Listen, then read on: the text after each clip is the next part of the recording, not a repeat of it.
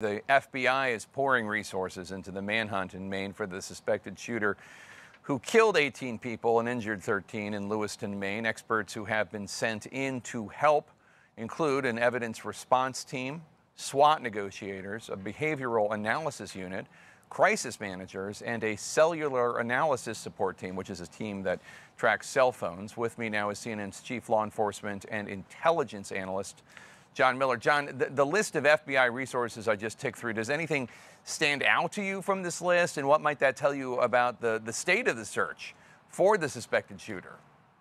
Well, the FBI has brought the full package as far as things that they can do to support local law enforcement. A couple of things jump out. One is the people from BAU, the Behavioral Analysis Unit. Those are the FBI profilers. They understand mass murderers, active shooters, serial killers. And what they're going to do is try to give insights into what they can glean from his state of mind, things he's said, things he's written. They did 3 search warrants today, one on the house, another property on his land, and the car. What they're looking for are the notes, the computers, things that may tell them where this was coming from, where he's going. Also the crisis negotiator. The crisis negotiators are their hostage negotiators. They bring those people in along the idea that if it becomes a barricade situation, you have people who have been studying him, people who are trained to talk to somebody who's under pressure, try to slow things down and bring it to a safe conclusion. So that's some of what you see in that package. John, law enforcement sources told you that a working theory about the shooter's motive might have to do with his recent breakup with his girlfriend? So he had a breakup with his girlfriend. Before that, he lost a job. Before that, he had a mental health crisis over the summer. That was what had been reported earlier about hearing voices and having feelings that he was going to hurt other soldiers. So when you take those 3 things together, the mental health crisis, losing a job, losing a girlfriend or a relationship, these are what they would refer to as stressors. And when you take 2 or 3 on top of each other in rapid succession, where you have somebody who is experiencing a mental health crisis, that can be the kind of thing that can lead to this. The target selection seems to be places he used to go with the girlfriend who he broke up with, people that she would be with if she were there that night. And Shemengi's, the bar that he opened fire in, was having a cornhole tournament where she was, they believe, he thought she was supposed to be in that tournament. So it is possible that he was returning to the places they used to go together, and that he may have been looking for her as well. I know there are probably a lot of people in the U.S. around the world thinking he heard voices. How is he able to have guns? And we're going to explore that later in the show.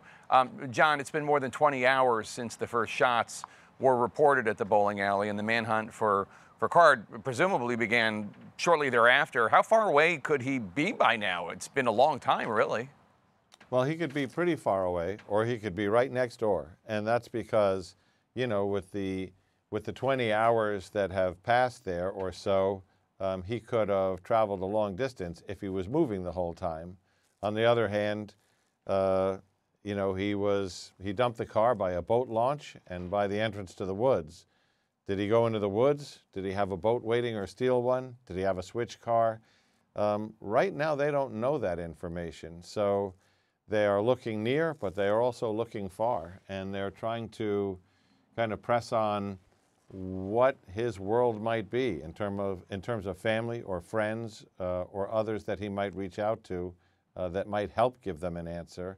But he also may feel so isolated at this point that he's not communicating with anyone. And Jake, we circle back to this question, which is, there he was on camera in places where he knew he was going to be recognized, where he knew his photograph was going to be captured on security video, didn't wear a mask, didn't put his hood up, didn't have a hat on or glasses.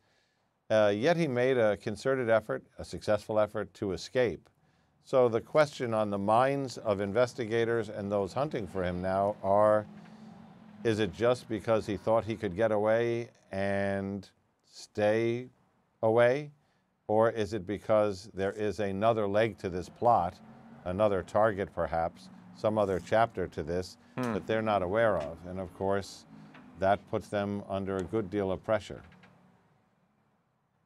How does the manhunt change as time goes by, especially if this turns into days or weeks?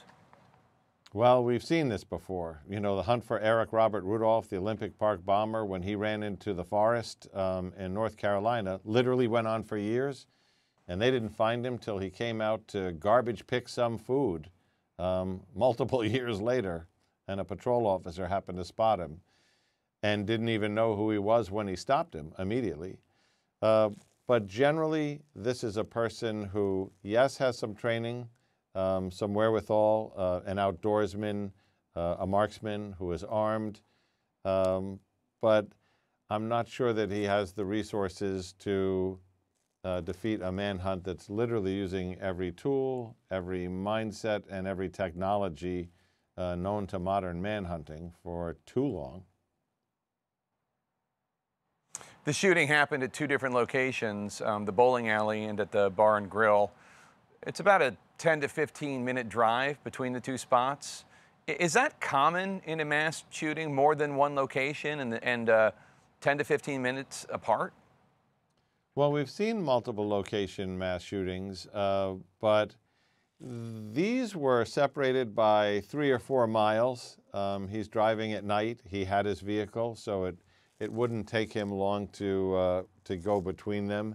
And each one of them had meaning to him and the same meaning. And I think when he went to the first one, you could surmise that when he opened fire there and either didn't find his ex-girlfriend, if that's what he was looking for, or decided that, you know, his mission was accomplished, he went to the next one, the other place that they used to go together, and did the same thing.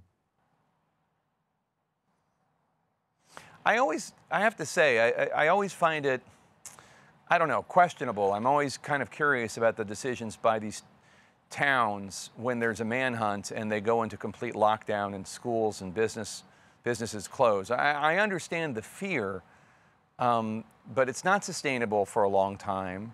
And there's part of me that wonders if it actually makes anxiety worse. How do police reconcile public safety with the need for people to live their lives?